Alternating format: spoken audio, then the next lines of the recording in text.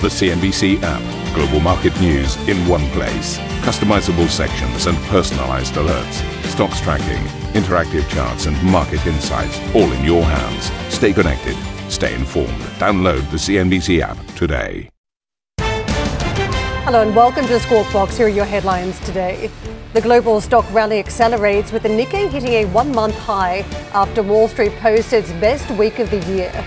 The risk on sentiment is fueled by a softer than expected October jobs print, but Richmond Fed President Thomas Barkin tells CNBC any prospect of rate cuts is still far off. You could imagine scenarios where demand comes off and you have to do something. You could imagine scenarios where inflation starts to settle and you want to lower real rates. Both of those imaginary things still feel pretty far out in the distance to me. Berkshire Hathaway posting a 40% jump in operating earnings as Warren Buffett snaps up short-term treasury bills, whilst the Oracle of Omaha's cash pile hits a record $157 billion. Elsewhere, Telecom Italia's board approves KKR's €19 billion bid for its fixed-line network, but top shareholder Vivendi hitting out at the deal, saying it will use any legal means to challenge the decision. Earnings season set to continue to dominate the conversation this week. Disney, SoftBank, Arm, UBS, as well as Adidas, all due to report.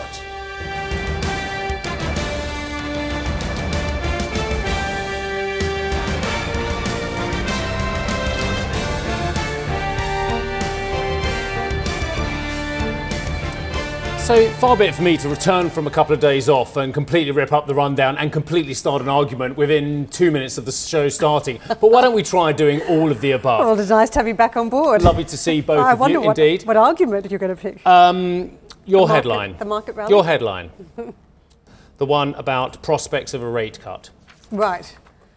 Market just had a rate cut last week. Big one. Yes. And therein lies the problem. When the Treasury yields go from 5% or thereabouts down aggressively, everybody who's pricing off those yields from the 2 to the 5 to the 10 to the 30 just got a rate cut. And therein lies the problem for the Federal Reserve. And therein lies this problem for the market's interpretation of the Federal Reserve. Because you've got this dog, and I did this terrible thing, as you know, a few months ago. I went on Instagram, and I now am on Instagram, albeit not doing much. And there's this thing, and I couldn't help not seeing it, the dog. And the dog's running around trying to chase its tail. And is the tail chasing the dog or the dog chasing the tail? Because the problem is when you give yourselves a pat on the back, and I won't touch on the back because HR have told me about that, but when you give yourself a pat on the back for actually calling the market in this Goldilocks scenario, what you do then is you buy your bond yields because you think, oh, look, we're done here. We buy your bonds, a big one. So your yield comes off and so then you get your rate cut. But then the Fed's saying, hang on a second, I thought the credit markets were doing the last bit of tightening for us. The credit markets were supposed to be taking away the need for higher for longer, for more rates as well. But then the credit markets aren't doing their job. So we go from restrictive in the credit markets to actually looser. And therein lies the problem. The market had a rate cut last week, which it gave itself because it was so excited with itself. The problem with your rate cut, as you call it, from last week is that we can't bank on the fact it's unarguable. There was a rate cut. That it doesn't last for more than a week, right? Well, that's a very good point. So we don't know the duration of this. And you're right, not 5%, close to 4.5%. That's a significant change that we've seen on funding costs. But I think there's a significant caution there in the marketplace still around this rally we had last week. Every participant that we spoke to last week was virtually saying, look, we don't trust it. We don't think it's a genuine rally at this point. And we know a lot of people have been cautious equities. They've been looking at the 10-year trade. They've been thinking that perhaps it is worth looking at bonds. As you've pointed out, that rally that we've seen in the bond price has certainly been something the market has been closely looking at after the rout. So I think now, as we have this rally, do you chase it on equity markets? Or do you step back with an element of caution at this point? Yeah, I mean, the seasonals are interesting. September, October, always very difficult. November, moving up to the so-called Santa rally, looks very interesting as well. I'll just say one more thing about the numbers. I know we're going to take a massive look at the huge moves we saw on the markets last week. One more thing about the numbers from last week. I did look at the jobs report, and like everyone else, I poured into it and looked at the various parts and the downward revisions from the previous months, etc., etc. We still had average hourly earnings up around about 4.1%, the latest aggregate figure as well. And we saw a lower figure at the same time when there were strikes going on as well. And I just can't help thinking that, again, one swallow didn't necessarily make a summer on this data as well. We need to see the longer term. And we still had a 3-handle unemployment rate, which historically is stunningly low. I think you're right to pour over the detail. I mean, the language from the Fed last week about whether wages and that the wages really hadn't been the big driver for inflation so far really just put that question mark over the markets, that we've got the bottlenecks clearing up. But is the next challenge still going to be this wages issue? Is that going to go away, or is it something the Fed's going to have to tackle? But at least for the trade Friday session, it was another continuation for the trade that we had across the market week. Very similar, the strong size gains. Keep in mind, this is the best trading week we'd seen all year. 5th positive session in a row for the Dow. The gain just over 0.6%. Goldman Sachs, a big driver there. Keep talking about this as a market leader to the upside. We had a back-end fashion doing that again last week and in session Friday. Over the course of the trading week, though, was the Nasdaq with that pop of 1.4% Friday session, which translated to gains across the trading week of 6.6%. Certainly the market leader, and you can see it buried in some of the big areas of technology. FANG stocks up 6.7% for the trading week. The semiconductors gained more than 8%, and the ARK Innovation Fund, that was on an absolute tear, gaining 18.5% over the trading week. So you could certainly position around some of these key tech trades over last week as investors saw momentum unleashed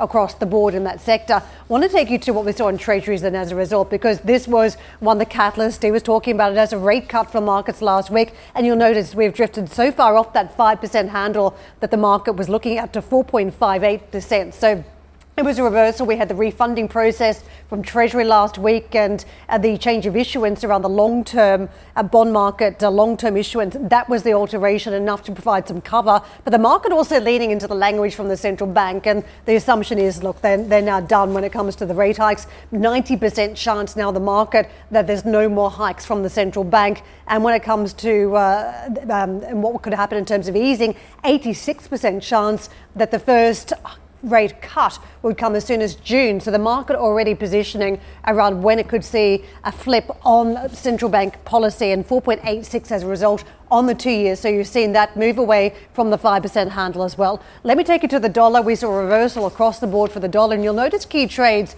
that have now changed on levels. Standing out to me was euro dollar. Friday session, we got back to the 107 mark, or 107.30 plus this morning. So that is a much more elevated rate. We're still 123.80 on the sterling dollar. When it comes to dollar yen, we had moved past that 150 handle in recent trading sessions. Now back below that, 149.5. So even with a still fairly dovish central bank out of Japan, we are seeing some gains here. And the Bank of Japan is talking about that they are closer to achieving their inflation targets, but still not enough to move away from ultra easy policy action. But that's the latest line. Dollar yuan rate, so we are seeing just drifting south as well. Let me get to what we've got on commodities. Another big moving part of the market in that session Friday and across the course of the trade, it was the appetite the markets are looking at on commodities. Gold, it is worth noting, isn't it, that we've still got some appetite out there for trades like equities. There's still risk on there last week, but gold was safe haven cover. And what you did see on the other side of the commodities equation was around the oil trades, where effectively we saw a fairly large dip. We were down about 5.8% on WTI for the week, more than 6% on Brent. So real reversal there. But morning session, you are seeing some caution here as Saudi Arabia and Russia confirm they will continue those voluntary output cuts. So the market just regrouping and driving these trades higher. But let's get more on the Asian market, how we're kicking off the trading week so far with Sherry, who joins us now from Hong Kong. Sherry. Thank you very much, Karen. Good morning. And this unusual market action in South Korea, let's kick off right there as the authorities in the country actually reintroduced this COVID-era practice, a short selling ban across the board. And we've got a major short squeeze rally happening in South Korean stock markets today. And foreign investors are selling, or buying, I should say, or having to buy in this stock market because they are being squeezed here. We've got the Kospi sitting higher by 4.5%, and volatility really picked up. We did see the Korea Exchange having to trigger a trading curb earlier this morning as well. It was brought on because of some IBs misbehaving in recent months and retail investors getting burned, especially in the battery and battery material spaces. And we do see some of these battery heavyweights surging. We're talking 25% kind of upside for these names. As you can see, LG Energy Solution, for one, popping by 21% at the moment. And of course, the question is, does this jeopardize South Korea's recent efforts to win a developed market status? We'll see how it goes. And of course, the overall sentiment is very supportive of this kind of rally here. The thinking is the Fed may be done with rate hikes. On that note, let's take a look at the dollar yen, because of course, the Japanese yen surged big time on Friday, just like many other Asian currencies. But of course, we do see some stabilization coming through. 149.48 is what we are seeing. And we also heard from the BOJ governor earlier this morning. He said a lot of things, nothing too new here, but he did say that they are seeing more positive signs than before in terms of corporate rate, as well as price setting behavior. And just flip out the board and take a look at the 10-year JGB yield. Of course, we do see some tracking U.S. peers kind of behavior, and yields are coming down a little bit. We did see October services activity data out of Japan this morning, expanding at the slowest pace this year, the 10-year at 0.872% as we speak. And just to push the agenda forward and checking in on the China and Hong Kong markets today, we do have big data points coming through. Trade data tomorrow, CPI, as well as a bank lending. That's really the key here, isn't it? That's crossing on Thursday, and we've got green across the board. Shanghai Composite higher by 0.75% at the moment. Guys, it's back to you. Jerry, thank you very much indeed. And look, we're going to carry on the market conversation the rest of the show, the rest of the week and thereafter. But specifically talking about the US jobs data, at 1:30, Matthew Ryan, who is the head of market strategy at eBury, will join us. And for a full breakdown of Friday's jobs report, you can check out cnbc.com. A lot of flashes hitting the wires from Ryanair as well. There's a lot that's catching my eye, not least the fact that there's going to be a regular divvy from now on as well.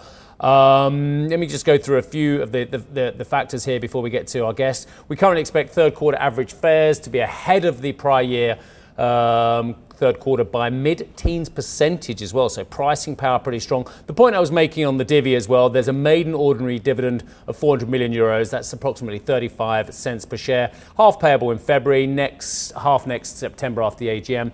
But from 25 onwards full year on plans to return approximately 25% of prior year adjusted PAT by way of ordinary dividend to our shareholders. Let's get to Neil Sorohan, who's Group Chief Financial Officer at Ryanair. Look, there's a lot in the numbers as well. Nice to see you. And I know it's almost that first question. Whatever I ask you, you're going to answer what you and your team decide to answer on the first one. But I'm going to go for it as well. So Michael needs to pay himself a little bit more money. Is that why you guys have decided to up the divvy then? No, I think it's a strong vote of confidence in the business, Steve. The balance sheet is in great shape. The profitability is very strong in the first half of the year.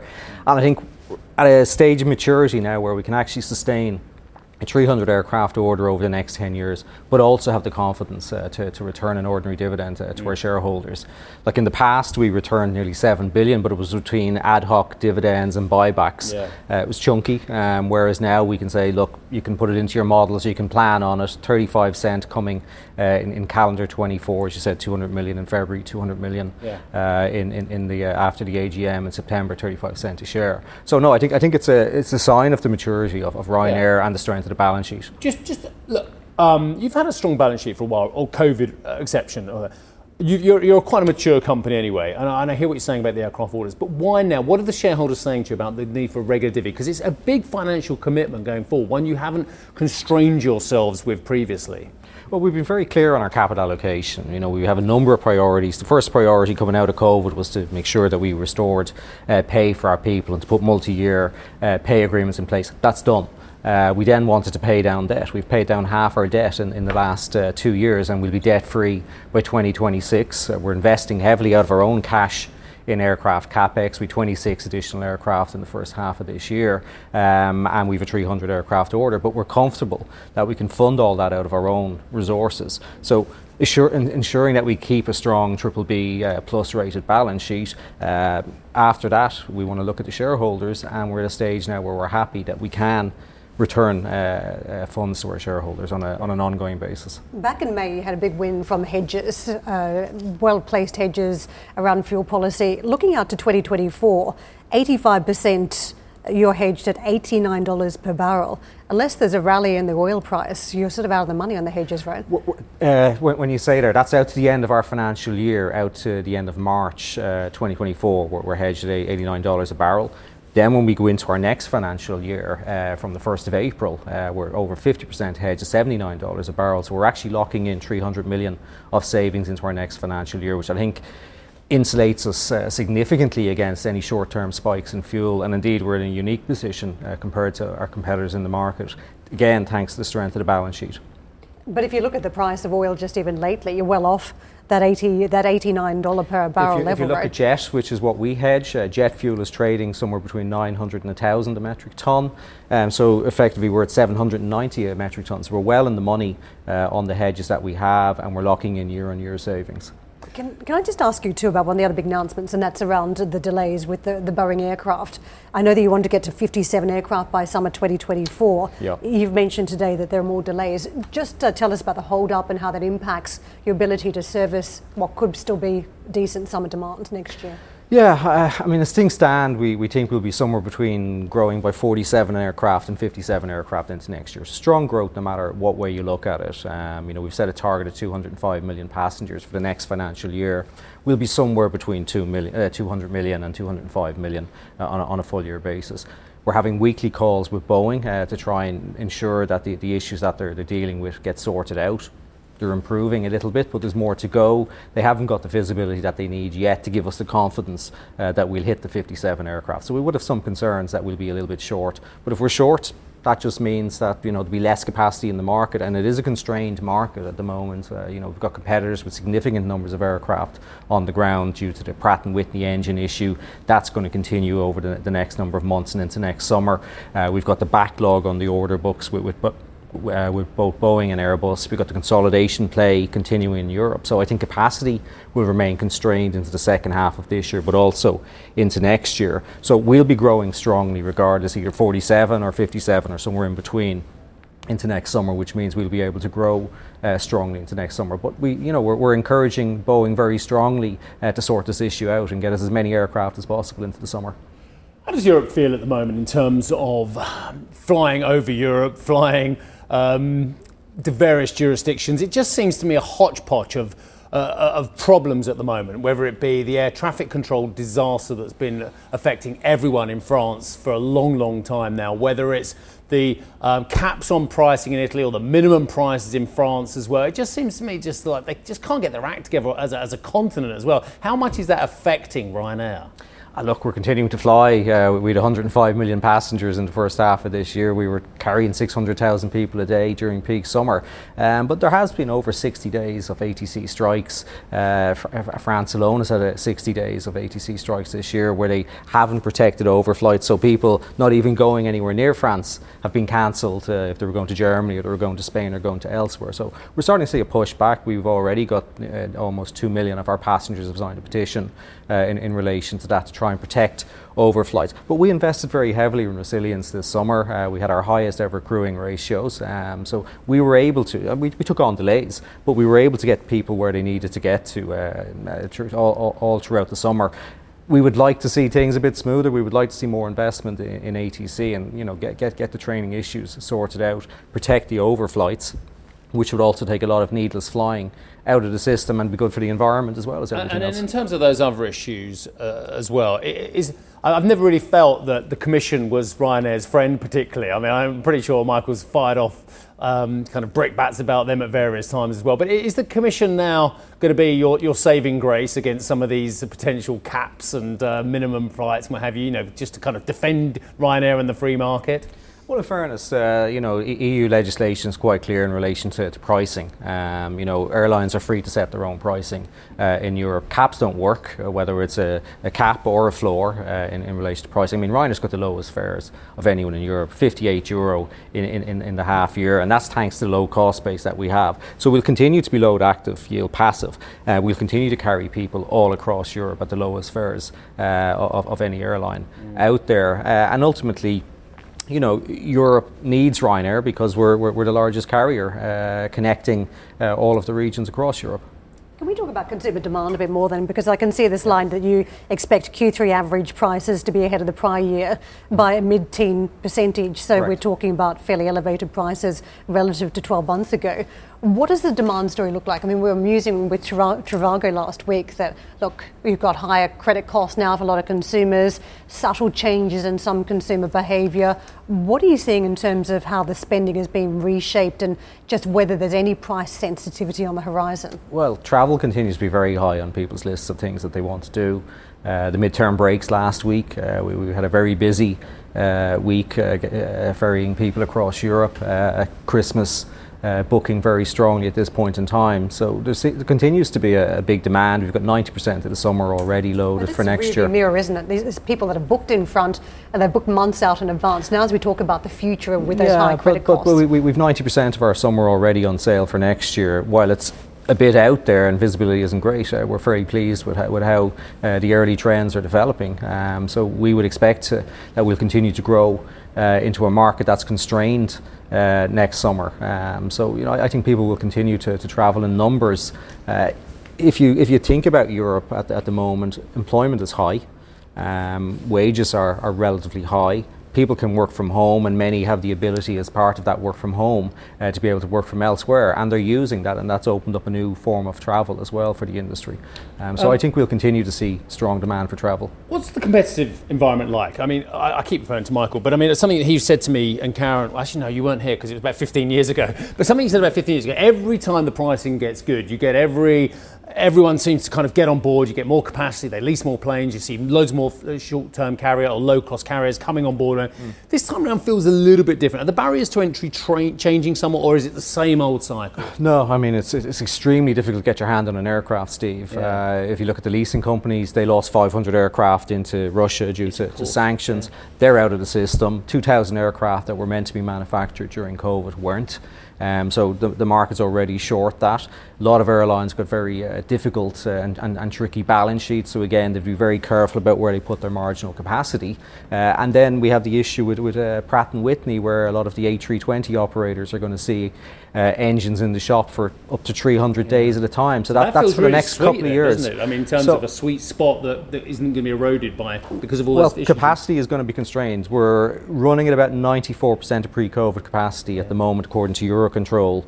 We're unlikely to get anywhere close to 100% by next summer or even beyond. So I think capacity is going to be constrained, and it makes it difficult for anybody who wants to come in to get their hands on aircraft. I mean, if you wanted to put an order in with Boeing or Airbus, you'd be looking at least 2030 before they'd be able to give you a delivery slot. Might be in a slightly different cycle by then. Neil, lovely to see you. Thanks for your time. Pleasure. Thank you very much. Neil Sorahan, who is Group Chief Financial Officer over at Ryanair. Let's get to Arabilo. Tell us what's coming up on the show. Well, guys, coming up on the show, Berkshire Hathaway posts a 40% surge in third quarter earnings while Warren Buffett's empire sits on a record amount of cash. We'll break down what it means after the break. Also, ahead on the show, Telecom Italia greenlights a €19 billion sale of its fixed line network to KKR in a blow to key shareholder Vivendi. More from our team in Milan coming up. Plus, we'll also hear then from the CEO of Thomas Cook as the travel industry gears up for the festive season. Tune in to that interview. It's at 8:30 CET.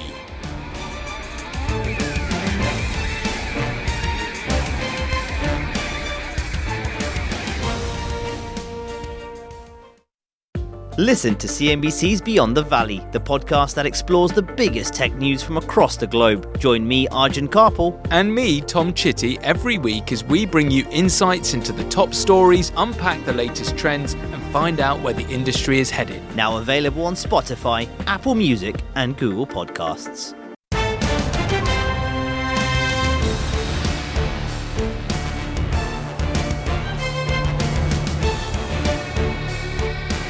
Warren Buffett's Berkshire Hathaway posted $10.76 billion in operating earnings for the third quarter, up 40% on the year. The company also took advantage of higher rates as its cash holdings swelled to an all-time high. Arabile joins us with more to discuss. Arabile, it did seem as though there was an element of caution from Warren Buffett and co. Indeed, Karen. So he's trying to keep the powder dry, as it were, right? Not getting into a fear of missing out. No FOMO, it seems, at this point in time. No major acquisitions is what the Berkshire Hathaway company is perhaps alluding to right now. Operating profit hitting a record high indeed then at Berkshire Hathaway this quarter. That's partly driven by insurer Geico, of course. The crown jewel pretty much in that insurance portfolio. It did swing to an over $1 billion pre-tax profit. That is from a loss of $759 million then, as fewer drivers submitted claims. However, the company's net loss more than quadrupled, 300%, as it posted a $24 billion investment loss for the quarter. That was primarily driven by a decline in its near 6% stake of Apple as of the last filing. That's worth $177.5 billion. Cash holdings, well, that rose to a record high of $157 billion then, and that was primarily parked in short-term treasury bonds, yielding around 5%. But let's make note here that in May, Warren Buffett did say that cash is not trash. So clearly saying that he's going to hold on until he finds a way to find a lucrative investment opportunity. Now, 78% or so of Berkshire Hathaway's equity exposure is based on 5 stocks. I like to call them the Berkshire Hathaway ABCs. Why? Well, Apple, $156.8 billion is currently the stake, pretty much, in its holding. Another A, American Express, $22.6 billion. In the B's, we have Bank of America at $28.3 billion. In your C's, then you have Coca-Cola and Chevron. So those were the ones that really occupied a large part of the stock exposure then for Berkshire Hathaway. And a lot of these may have fallen off, particularly Apple, which was the big one to have fallen off in this quarter. Let's take a look at the top 3 holders' performances then when it comes to the last quarter in particular, but of course even this year as well. And when one takes a look at Apple, you can kind of see almost a little bit of a dip off there slightly. Yes, a lot of the market did, of course, also trade potentially sideways. But having seen Apple run hard for a large part of the year, this fall off is really what hampered Berkshire Hathaway, particularly in this quarter then. What does it look like when it takes a look at the S&P 500? Well, they've pretty much traded similar, right? You have seen that spike, which did happen at a slightly later time span of the year, similar to that Apple rise then as well. So Berkshire Hathaway enjoying the uptick in Apple, but again, falling off similarly to a similar mark. So around 14% still when it comes to the gains for this year then for Berkshire Hathaway and the S&P 500. Thank you for listening to Squawk Box Europe Express. For more market-moving news, you can head to cnbc.com or join us again on the show with me, Steve Sedgwick, and Karen Cho, weekdays on CNBC.